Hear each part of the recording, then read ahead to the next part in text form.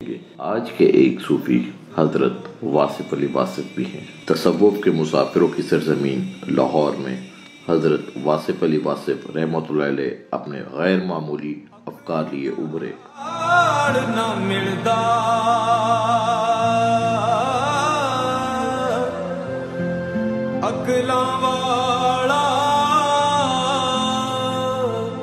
مرد بیچارہ نامحرم منزل دار۔ واصف علی واصف 15 جنوری 1929 کو ضلع خوشاب میں پیدا ہوئے۔ وہ ایک صوفی ہونے کے ساتھ ساتھ ایک عظیم استاد، شاعر اور مصنف بھی تھے۔ حضرت واصف علی واصف قبیلہ عوان سے تعلق رکھتے تھے اور ان کا شجر نسب شیر خدا حضرت علی سے جا ملتا ہے۔ آپ کا جو کرائٹیریا تھا نا، آپ کہتے تھے کہ دیکھو اگر گھر، کپڑے، گاڑی، اگر یہ تمہاری شناخت ہے تو پھر تمہاری شناخت کیا ہے؟ یہ تو تمہاری شناخت نہ ہوئی، یہ تو کپڑے ہوئے، گاڑی ہوئی، گھر ہوئی، تو تمہاری شناخت تو اس کے علاوہ ہے۔ تو وہ اصل فوکس اسی چیز کے اوپر کرتے تھے کہ آپ کا اپنا ایک مزاج، آپ کی اپنی واردات، آپ کا اپنا ایک رویہ لوگوں کے سامنے ہو اور وہ آپ کی پہچان بنے۔ ایک دن واپسی پہ مجھے کہتے ہیں کہ تم نے پتہ ہے کہ وہ ویڈیو گیم ہوتی ہے؟ میں نے کہا نہیں جی مجھے نہیں پتا۔ تو دوپہر کے دن تھے، تو مجھے آپ نا وہ بائک پر ایک ویڈیو گیم کی دکان پر لے گیا اور وہ مجھے کچھ کوائنس دے دیا آپ نے، اور آپ نے کہا کہ کھیلو۔ اچھا، وہ میں نے ایک کوائن کھیلا تو مجھے سمجھ آ گئی کہ کیسے کھیلتے ہیں۔ تو مجھے یاد ہے کم از کم بھی میں گھنٹہ ڈیڑھ تو کھیلا ہوں گا، کم از کم۔ اور اتنی دیر آپ گرمی میں ایک سٹول کے اوپر بیٹھ کے مجھے دیکھتے رہے۔ شاید اس طرح کے واقعات میں اپنے بچوں کے ساتھ نہیں کر سکتا، اتنی کیئر کرنا۔ اور ویڈیو گیم کھلانا مقصد نہیں تھا، آپ کا مقصد ہوتا تھا کہ بچے جو ہیں آج کی جدید دور کی جو چیزیں ہیں یا جو علوم ہیں، بچے اس سے نا واقف نہ رہیں۔ آپ کہتے تھے کہ علوم جدید دو تاکہ ان کی زندگی سنور سکے، مذہب ان کو قدیم دو تاکہ ان کی عاقبت درست رہے۔ علم آج کا اور دین پرانا والا۔ لاہور میں بہت شروع میں، مطلب یہ ہے کہ ارلی 70s سمجھ لیں، اس زمانے سے میرے واقف تھے۔ اور یہ ایک نابا روڈ ہے، یہاں نابا روڈ میں ایک پرائیویٹ کالج چلاتے تھے۔ انہیں ایم اے انگلش کیا ہوا تھا اور وہ انگلش پڑھایا کرتے تھے وہاں۔ تو وہ کالج خاصا عرصہ وہاں قائم رہا ہے، اور جب میرا ان سے تعارف ہوا اور ملاقاتیں ہوئیں تو انہوں نے مجھے اس میں کالج میں بھی ایک دفعہ بلایا اور میری ایک کتاب پر ایک فنکشن بھی کیا تھا انہوں نے۔ ایک تخلیق رسالہ چھپتا تھا، وہاں یہ آتے جاتے تھے، میں بھی آتا جاتا تھا وہاں۔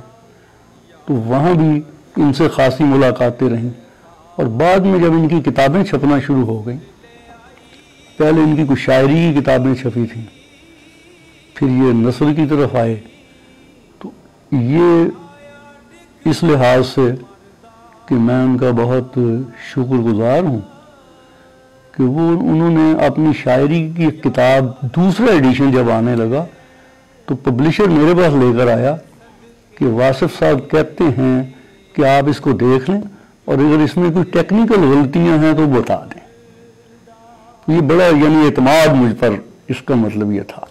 تو میں روحانیت کو سپر نیچرلزم نہیں سمجھتا۔ میرا خیال ہے کہ میٹیریلزم یا مادیت کا مطلب یہ ہے کہ آپ کو بنیادی ضروریات پوری ہو گئیں آپ کی، لیکن آپ کو لالچ برقرار رہا، یہ میٹیریلزم ہے۔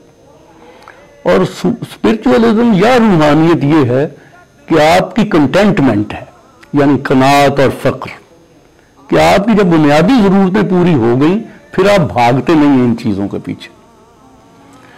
اس لیے میرے خیال میں روحانیت کا مطلب یہ ہے کہ آپ قناعت کریں، جو کچھ آپ کو یعنی بیسک نیڈز ہیں وہ پوری کریں، اور اس کے بعد آپ سوسائٹی کی خدمت کریں۔ میں بالکل نہیں سمجھتا کہ معجزے اور کرامتیں کوئی ضروری ہیں کسی پیر کے لیے یا کسی شخص کے لیے۔ اور میرے سامنے انہوں نے کبھی یہ دعویٰ بھی نہیں کیا کہ میں کوئی معجزے اور کرامتیں دکھا سکتا ہوں، لیکن وہ ایک نیک آدمی تھے، اس میں کوئی شک نہیں. ان کی زندگی بڑی سادہ تھی اور میں اس لحاظ سے ان کی بڑی قدر کرتا ہوں. یہ بات ہے 84 کی. تو نوائے وقت میں آپ کا پہلا کالم تھا محبت، تو وہ جب میں نے پڑھا تو اس کے بعد میں نے آپ سے رابطہ کیا اور 3 خطوط پر مشتمل رابطہ تھا. تو الحمدللہ آپ نے ان خطوط میں جو میرے سوالات تھے ان کا جواب دیا اور آنے کی دعوت بھی دے دی مجھے الحمدللہ. تو 13 جنوری 1985 یہ تاریخ مجھے اس لیے یاد ہے کہ جب ملاقات ہوئی تو آپ نے اپنی کتاب کرن کرن سورج مجھے تحفے میں دی، تو اس کے اوپر یہ تاریخ تھی. تو یوں سمجھیں کہ 8 سال اور 5 دن شمسی کیلنڈر کے مطابق الحمدللہ ایک ظاہری ملاقات کا سبب تھا. تو آپ کی اس دوران جو ہے کوئی محفل مس نہیں ہوئی اور میں ہر دوسرے تیسرے دن ہی پہنچ جاتا تھا کالج کے کچھ پیریڈ مس کر کے. میرے ہاتھ میں قلم آپ ہی نے پکڑایا. میری پہلی کتاب جو تھی پہلی کرن وہ آپ ہی کے حکم پر منظر عام پر آئی ہے. اس کا ایک ایک لفظ جو ہے وہ آپ کے دست مبارک سے اصلاح شدہ ہے. آپ نے کبھی جب اس وقت آپ نے حکم دیا کہ یہ کتاب چھاپو تو مجھے بڑی حیرت ہوتی تھی کہ یہ آپ ایک بچے کو کیسے کہہ رہے ہیں، کیونکہ اس وقت جو 22 سال میری عمر تھی ٹوٹل. تو لوگوں کو یقین نہیں آتا تھا کہ یہ کتاب اسی کی ہے.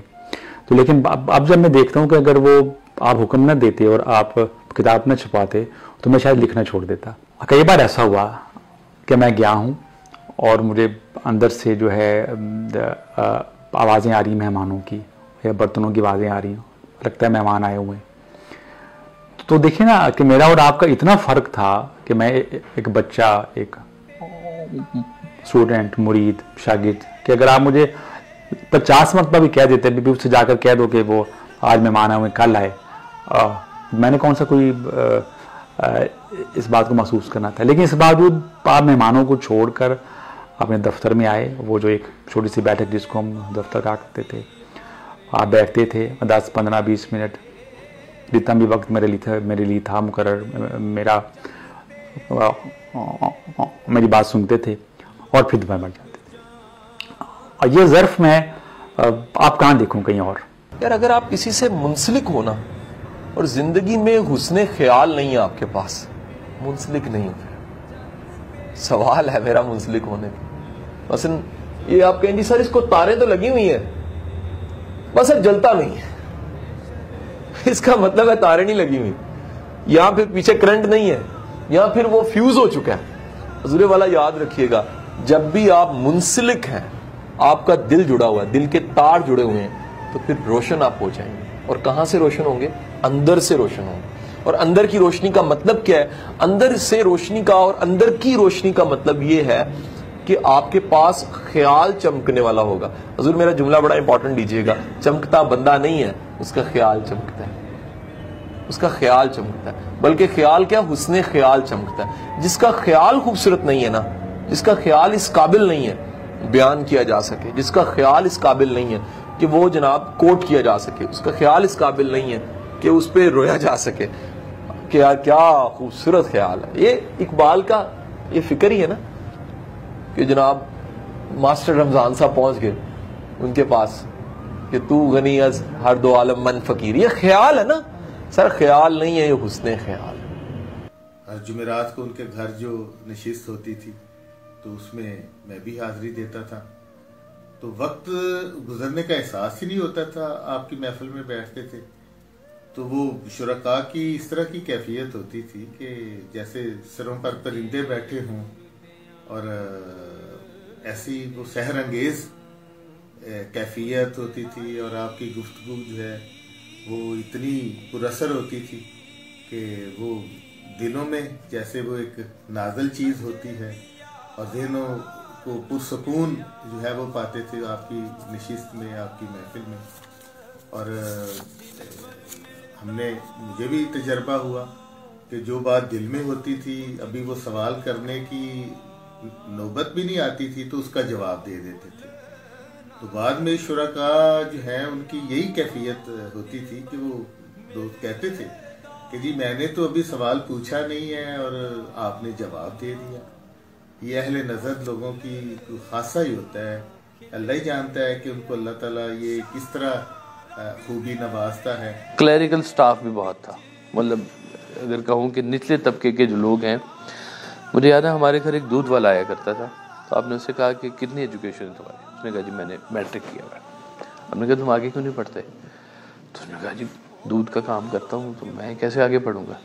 تو آپ نے کون سا مشکل کام ہے، جاؤ کتابیں لے کے آؤ. کتابیں وہ لے کے آیا تو آپ نے اس کو ایک دن پڑھایا، دودھ والے کو ایک دن پڑھایا، کچھ عرصہ پڑھایا. پھر اس کو کہا اچھا تم اب یہ مجھے ایسے کر کے چیک کرایا کرو، پڑھو تم خود. اس نے پڑھنا شروع کیا جی. اس نے ایف اے بھی کیا، اس نے بی اے بھی کیا. اور بی اے جب کیا تو وہ اتنا خوش آیا ہمارے پاس کہ جی میں نے بی اے کر لیا جی. مجھے یقین نہیں آتا کہ میں بی اے بھی کر سکتا تھا. تو آپ کی توجہ جو تھی نا وہ ہر سطح پر تھی. واصف علی واصف اپنے بچپن اور لڑکپن میں تعلیم اور کھیل دونوں ہی میں نمایاں رہے. سول سروسز کا امتحان پاس کیا، مگر صوفیانہ مزاج کی وجہ سے وہ سول سروسز کو چھوڑ کر شعبہ تعلیم سے منسلک ہو گئے. 1962 میں لاہور کالج آف انگلش کی بنیاد رکھی. انہوں نے سادہ مگر جامع الفاظ میں لاتعداد ذہنوں کو روشنی بخشی. مروجہ کالجوں کے مایوس کن نتائج اور غیر سنجیدہ تعلیمی مزاج کو خاص ہدف تنقید بنایا. اپنی تحریروں کے ذریعے انتہائی اہم خیالات کو عام فہم انداز میں عوام الناس تک پہنچایا. ان کی کتب میں حرف حرف حقیقت، قطرہ قطرہ کلزم، شب چراغ، بھرے بھرولے اور کرن کرن سورج شامل ہیں. آپ کی کتاب کرن کرن سورج کو سب سے زیادہ پذیرائی ملی. ہم لوگ اگر فلم دیکھنے کے لیے جاتے تھے تو بس سب اسی پیسوں سے کتاب خرید کے گھر آ جاتے تھے. تو مجھے کہتے تھے کہ بھئی آپ لوگ جائیں، میرا کام پورا ہو گیا. تو اسی طرح سے ہمارا چونکہ آستانوں پہ بچپن سے ہی فیملی کی طرف سے بھی آنا جانا، ہمارے ایک محبت نامہ ہے سب کے ساتھ. تو وہ کہتے ہیں کہ جب ہم جاتے تھے کسی آستانے پہ تو ہم اور طرح کے وہاں پہ مزاج میں پھیرے ہوتے تھے، بس سب بہت خاموشی سے حاضری دے کے وہاں پہ آیا کرتے تھے. اور وہ ہم لوگوں کے ساتھ کھیل کود میں نہیں شامل ہوتے تھے. کھیلتے تھے لیکن بہت اچھا کھیلے ہیں. ہاکی کھیلے ہیں آپ، ہاکی کا کلر لیا آپ نے. کھیل میں بھی پرفیکٹ تھے، پڑھنے میں آپ ہمیشہ ٹاپر رہے ہیں، ہمیشہ اچھے سے اچھی پڑھائی کی آپ نے. بولنے اور لکھنے کا تو سب آپ جانتے ہی ہیں، اب اس میں آگے کیا بات کی جائے. لیکن آپ کا جو مزاج تھا نا وہ شروع سے ہی تھوڑا سنجیدگی میں تھا. آپ چیزوں کو لائٹلی نہیں لیتے تھے، سنجیدگی سے لیتے تھے. تو یہ ایک خاص آپ کا تھا مزاج جو شروع سے ہی چلتا آ رہا تھا. میں نے دادا ابو ایک دفعہ دادا ابو کے ساتھ ٹانگے میں جا رہا تھا تو دادا ابو واس صاحب کے سرکار کے شب چراغ کے کچھ اشعار پڑھتے پڑھتے رکت میں آ گئے. تو میں نے بہت کم لوگوں کو ایسے دیکھا ہے کہ اپنے بچوں کے شعر پڑھ کے تو، لیکن وہ جانتے تھے کہ واصف میں کچھ خاص بات ہے. واصف صاحب سے میں خاصا لمبا میرا تعلق ہے، میں بتا چکا ہوں پہلے. لیکن اس تمام طویل عرصے میں ایک بات جس سے میں بہت متاثر رہا ہوں وہ یہ ہے کہ ان کے لہجے میں بڑی شائستگی تھی. اور کبھی بھی ان کو آپ پرووکیشن بھی کریں تو وہ کبھی بھی اونچا لہجہ نہیں کرتے تھے، غصے میں نہیں آتے تھے. اب جہاں تک ان کی روحانیت کا تعلق ہے، میں نے آپ کو بتایا کہ روحانیت کے ڈیفینیشن یا تعریف میرے نزدیک کیا ہے، اور نہ ہی میں نے کبھی واصف صاحب سے سنا ہے کہ انہوں نے کوئی اس قسم کا دعویٰ کیا ہو کہ میں کوئی معجزے اور کرامتیں دکھا سکتا ہوں. لیکن ان کے بہت سے مرید، ان کو بہت زیادہ ماننے والے جن میں میرے شاگرد بھی ہیں اور دوست بھی ہیں، وہ ان کی طرف سے بہت کچھ کہتے ہیں. تو ایک فارسی میں مقولہ ہے کہ پیراں نمی پر رند، مریداں می پر رانند، یعنی پیر نہیں اڑتے، مرید انہیں اڑاتے ہیں. اس لیے یہ ہوتا ہے کہ ایک شخص ہے وہ اس سے کوئی متاثر ہوا تو وہ پھر خود ہی بتانے لگ جاتا ہے کہ نہیں ان میں یہ بھی میں نے دیکھا، یہ بھی میں نے دیکھا، یہ بھی میں نے دیکھا. جس شخص نے خود دعویٰ نہیں کیا اس قسم کا، ان کی طرف سے دعویٰ کرنا بھی میرے نزدیک مناسب نہیں ہے. لکھنے کے زیادہ تر آپ کا جو وقت تھا وہ رات 1 بجے کے بعد کا ہی ہوا کرتا تھا.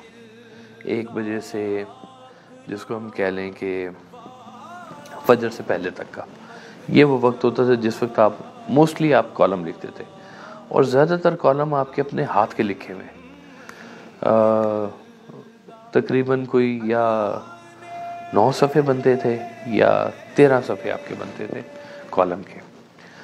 اور لیکن کچھ لوگوں کو یہ سعادت بھی حاصل ہے کہ سرکار نے ان کو کالم لکھوائے ہیں کہ بھئی میں بولتا ہوں تم لکھو. تو کچھ ایسے حضرات بھی ہیں 3-4 حضرات جن کو میں جانتا ہوں کہ وہ سب نے ان کو کالم لکھائے ہیں اور انہوں نے لکھے. لیکن زیادہ تر کالم آپ نے خود لکھے ہیں اور وہ رات کا وقت ہی ہوتا تھا. یار دا جلوہ لب دے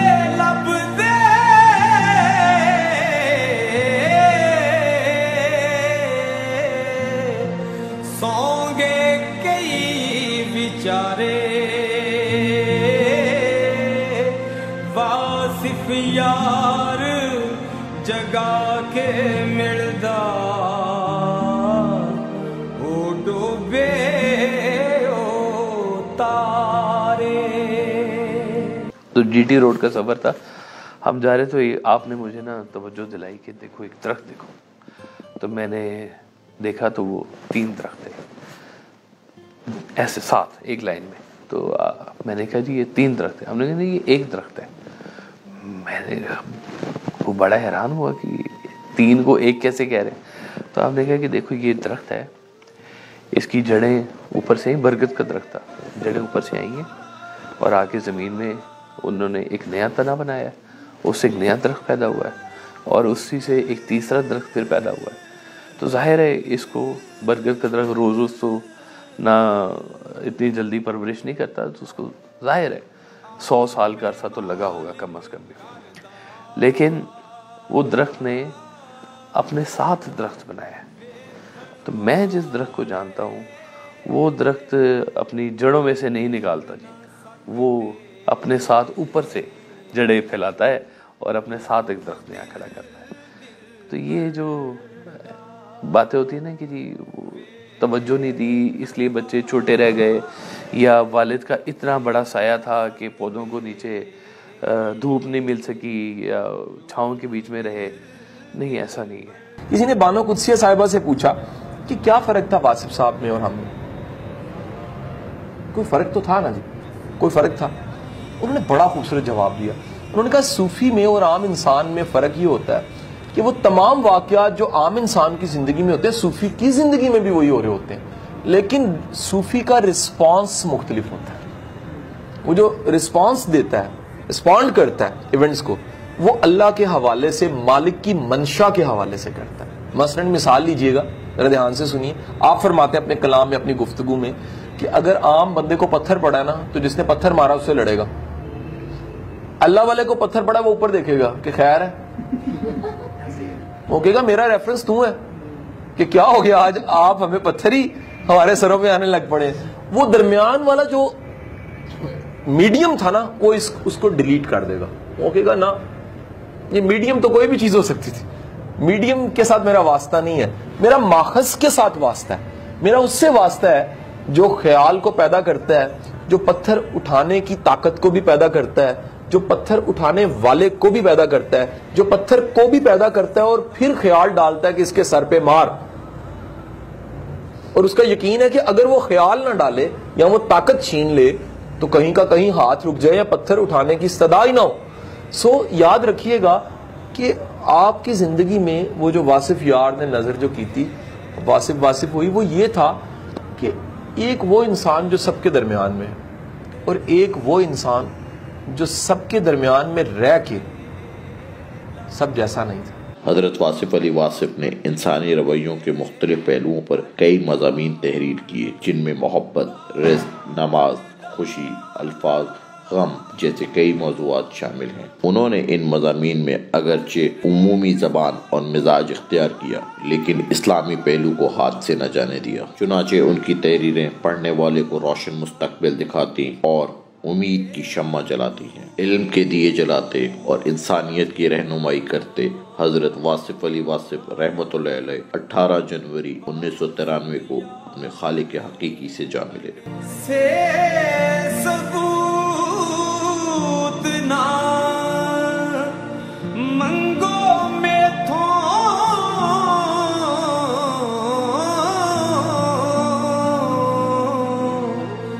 نظر کرم قد ہوئی میں جانا دل بر جانے غیر نہ جانے کوئی۔ اچھا بیٹا دیکھو، بعض اوقات نا کوئی تلاش ہوتی ہے جو آپ بہت پہلے سے کر رہے ہوتے ہو، اور وہ تلاش جون سی ہے، وہ تلاش آپ کی روح کا حصہ ہوتی ہے، یعنی آپ کی کہیں سوچ کہیں خیال جون سا ہے وہ ساتھ ساتھ اس کو پروان چڑھا رہا ہوتا ہے، مضبوط کر رہا ہوتا ہے۔ تو کچھ ایسا ہی معاملہ میرے ساتھ ہو گیا کہ میں اگر یہ کہوں تو غلط نہیں ہوگا کہ زمانہ طالب علمی سے جب سے ہوش سنبھالا کہیں یہ خیال ضرور تھا کہ آپ کو گائیڈنس کے لیے کوئی رہبر، کوئی رہنما، کوئی مینٹور آپ کو چاہیے ہوتا ہے۔ تو ایسا ہی ہوا جب میں یونیورسٹی لائف میں یونیورسٹی میں نے شروع کی تو میرے کچھ دوستوں میں سے جو کچھ دوست تھے وہ واصف صاحب کی کتاب کا تذکرہ کر رہے تھے۔ میرا جو کہہ لیجیے شوق تھا، میری محبت تھی کتابوں سے تو پہلے سے ہی تھی، لیکن واصف صاحب کی کتاب پڑھنے کا جو ہے وہ ایک، اگر میں یہ کہوں میرے اندر جو طلب، تلاش، تڑپ، اس خواہش جو پیدا ہوئی، وہ خواہش میں آج بھی پیچھے مڑ کے دیکھتا ہوں تو وہ خواہش میرے کو مائنڈ سے نہیں تھی، وہ کوئی ہارٹ سے نہیں تھی، وہ سول سے تھی۔ اور پھر میں نے اس کتاب کا تقاضا کیا۔ یہ ایسا زمانہ تھا جب فوٹو کاپی کرانے کے پیسے بھی نہیں ہوتے تھے، تو وہ کتاب کرن کرن سورج مجھے ایک دن کے لیے ادھار مل گئی۔ جب ادھار ملی تو میں نے اس کتاب کو پڑھا۔ جب پڑھا تو میں متاثر ہو گیا۔ میں اتنا متاثر ہوا کہ مجھے یاد ہے کہ میں نے، کیونکہ اگلے دن واپس کرنی تھی وہ کتاب، تو کرن کرن سورج کو میں ساری رات بیٹھ کے اس کا میں نے چھاپا لگایا، اس کو لکھتا رہا بیٹھ کے۔ میں کبھی کبھی سوچتا ہوں کہ شاید اللہ کی بارگاہ میں بعض اوقات آپ کا خلوص قبول ہو جاتا ہے، آپ کی قابلیت اتنی نہیں ہوتی، آپ کا اخلاص ہوتا ہے اور وہ قبول ہو جاتا ہے۔ تو اس رات میں پوری کرن کرن سورج کو لکھنے کے بعد صبح جب میں واپس کرنے گیا، اور میں نے بتایا اس دوست کو کہ میں نے ایک دن کے لیے ادھار کتاب لی تھی، لیکن کیونکہ واپس کرنی تھی تو مجھے اتنی اچھی لگی، اس کی کوٹیشنز اتنی شاندار جملے لگے، کئی جملوں کو پڑھ کے میری آنکھوں میں نمی آ گئی، تو میرا دل کیا کہ میں اس کو لکھ دوں، تو میں نے اس کو چھاپا لگا کے لکھ دی۔ اس نے کہا جی مجھے تو چاہیے ہی نہیں۔ اب وہ کتاب اور وہ ڈائری دونوں میرے پاس موجود ہیں۔ تو یہ میرا فرسٹ انٹریکشن تھا واصف صاحب کے ساتھ۔ اچھے رستے کی جستجو، تڑپ یا تلاش، یہ اللہ کا انعام ہوتی ہے۔ واصف صاحب کی کتاب سے آشنائی کے بعد، واصف صاحب کی کتاب کو پڑھنے کے بعد ایک بن دیکھے کی محبت مجھے واصف صاحب سے ہو چکی تھی، اور یہ بن دیکھے کی محبت بڑی طاقتور ہوتی ہے، کیونکہ یہ دیکھنے والی محبت سے بعض اوقات سبقت لے جاتی ہے، آگے نکل جاتی ہے۔ یہی کچھ معاملہ میرے ساتھ ہوا۔ تو پھر میری جو طلب، تلاش تھی، تڑپ تھی، میں یہ ڈھونڈنے لگ پڑا کہ وہ کون سے لوگ ہیں جو واصف صاحب سے ملے ہوں، ان سے واصف صاحب کے احوال جانے جائیں۔ ہمارے انڈو پاک میں اور دنیا میں بھی بہت بڑا ایک المیہ دیکھنے کو ملتا ہے کہ بہت اچھا لکھنے والے بعض اوقات خود اچھا نہیں ہوتے، بہت اچھا بولنے والے بذات خود اچھے نہیں ہوتے۔ لیکن یہاں معاملہ بڑا عجیب تھا۔ میں جیسے جیسے واصف صاحب کے ملنے والوں کو ملتا تھا تو مجھے واصف صاحب کے کلام پہ اور واصف صاحب کی کیسٹس پہ، واصف صاحب کی کتابوں پہ میرا یقین اور کامل ہو جاتا تھا کہ یہ کیسے شاندار انسان ہے، کہ اللہ نے اگر ان کی کتابوں میں، باتوں میں تاثیر رکھی ہے تو اس کی وجہ وہ کریکٹر ہے جو ان کے پاس تھا، کہ جو یہ کہتے تھے، جو یہ لکھتے تھے، جو یہ بولتے تھے، خود بھی کرتے تھے۔ تو اس سارے سفر میں آج 19-20 سال ہو گئے اس واقعے کو، کرن کرن سورج والے واقعے سے آج تک میں پیچھے مڑ کے دیکھتا ہوں تو مجھے سینکڑوں لوگ ایسے ملے جو واصف صاحب کو ملے۔ میں کیونکہ لکیلی اسی ٹاؤن میں رہتا ہوں جہاں واصف صاحب رہا کرتے تھے، گلشن راوی، تو مجھے واصف صاحب کے گھر کے الیکٹریشنز بھی ملے، مجھے واصف صاحب کے گھر کے رنگ کرنے والے بھی ملے، مجھے واصف صاحب کے گھر کے کارپینٹرز بھی ملے، مجھے واصف صاحب کے ہم عمر دوست بھی ملے۔ مجھے واصف صاحب کے شاگرد بھی ملے, مجھے واصف صاحب کے رشتہ دار بھی ملے, اور میں حیران ہوں کہ یہ جملہ کہ کسی اونچے درخت کو اور بڑے پہاڑ کو دیکھنے کے لیے فاصلہ چاہیے ہوتا ہے, یہ تمام کے تمام ملنے والے آج مڑ کے دیکھتے ہیں تو انہیں پتہ لگتا ہے کہ واصف صاحب بھی کسی اونچے پیڑ سے کم نہیں تھے, کسی بڑے پہاڑ سے کم نہیں تھے. انہیں دیکھنے کے لیے بھی ایک فاصلہ چاہیے تھا. پھر ان کے قد کاٹ کا پتہ لگتا ہے کہ واصف صاحب کتنے عظیم انسان تھے. ایک بڑی شاندار کتاب ہے 40 Woods of Love, یہ الف شفق کی کتاب ہے. الف شفق کی کتاب جو ان سی ہے, یہ شمس تبریز کی جملے ہیں جو انہوں نے رومی کو کہیں, شاگرد کو کہیں. ان جملوں میں ایک جملہ ہے, اور وہ جملہ یہ ہے کہ شمس تبریز کہتے ہیں اس کائنات کی ہر چیز اللہ کے ہونے کی گواہی دے رہی ہے, لیکن سب سے بڑی گواہی اس پوری کائنات میں اگر کوئی اللہ کے ہونے کی دلیل اور گواہی ہے تو وہ انسان کا دل ہے. جب آپ کا دل کہیں ٹک جاتا ہے, دل مان جاتا ہے, اور دل جو ان سے ہے وہ سرنڈر کر دیتا ہے. واصف صاحب تو دل کے سجدے کی بات کرتے تھے. واصف صاحب تو جب تک دل نہ جھکے, دل کا رجحان نہ بنے, وہ کہتے تھے عبادت بھی نہیں, وہ سرور بھی نہیں, محبت بھی نہیں. وہ محبت کے بغیر کا سجدہ تو سجدہ نہیں. واصف تو ہمیں یہ سکھا کے گئے.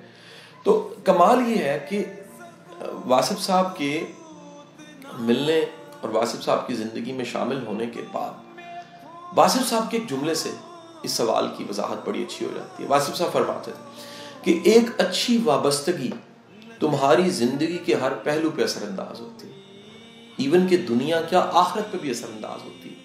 تو واصف صاحب کی وابستگی ایک ایسی وابستگی ملی جس سے میں یہ کہوں تو غلط نہیں ہوگا کہ میرے ہر معاملے میں ایز اے ٹیچر, کیونکہ اللہ کا کرنا, مجھے اللہ تعالیٰ نے اس فیلڈ میں بھیجنا تھا, میں as a mentor, as a teacher کام کرنے لگ پڑا, ایز اے لائف کوچ کئی اداروں میں پڑھانے لگ پڑا. تو واصف صاحب کی وابستگی کے بعد میرے کام کی کوالٹی, میرے ریلیشنز, میری زندگی, میرے معاملات, میرے حسن معاملات اگر کہوں, ہر معاملے میں کہیں نہ کہیں واصف صاحب کی سوچ اور خیال ضرور آیا کہ یار میرا استاد جو ان سے وہ اپنے قریبی لوگوں سے کیسا سلوک کرتا تھا, میرا استاد معاف کیسے کرتا تھا. یعنی یہ میں کہوں تو غلط نہیں ہوگا کہ زندگی میں آپ کے علم کی انتہا ہونے کے باوجود آپ کو ایک رول ماڈل کی ضرورت ہوتی ہے. تو اگر آپ کے پاس رول ماڈل ہے تو آپ کا تھوڑا بہت علم بھی بہت بڑا کام کر جاتا ہے, کیونکہ رول ماڈل آپ کو اس علم پہ یقین دیتا ہے. میں مسکین پرانا خادم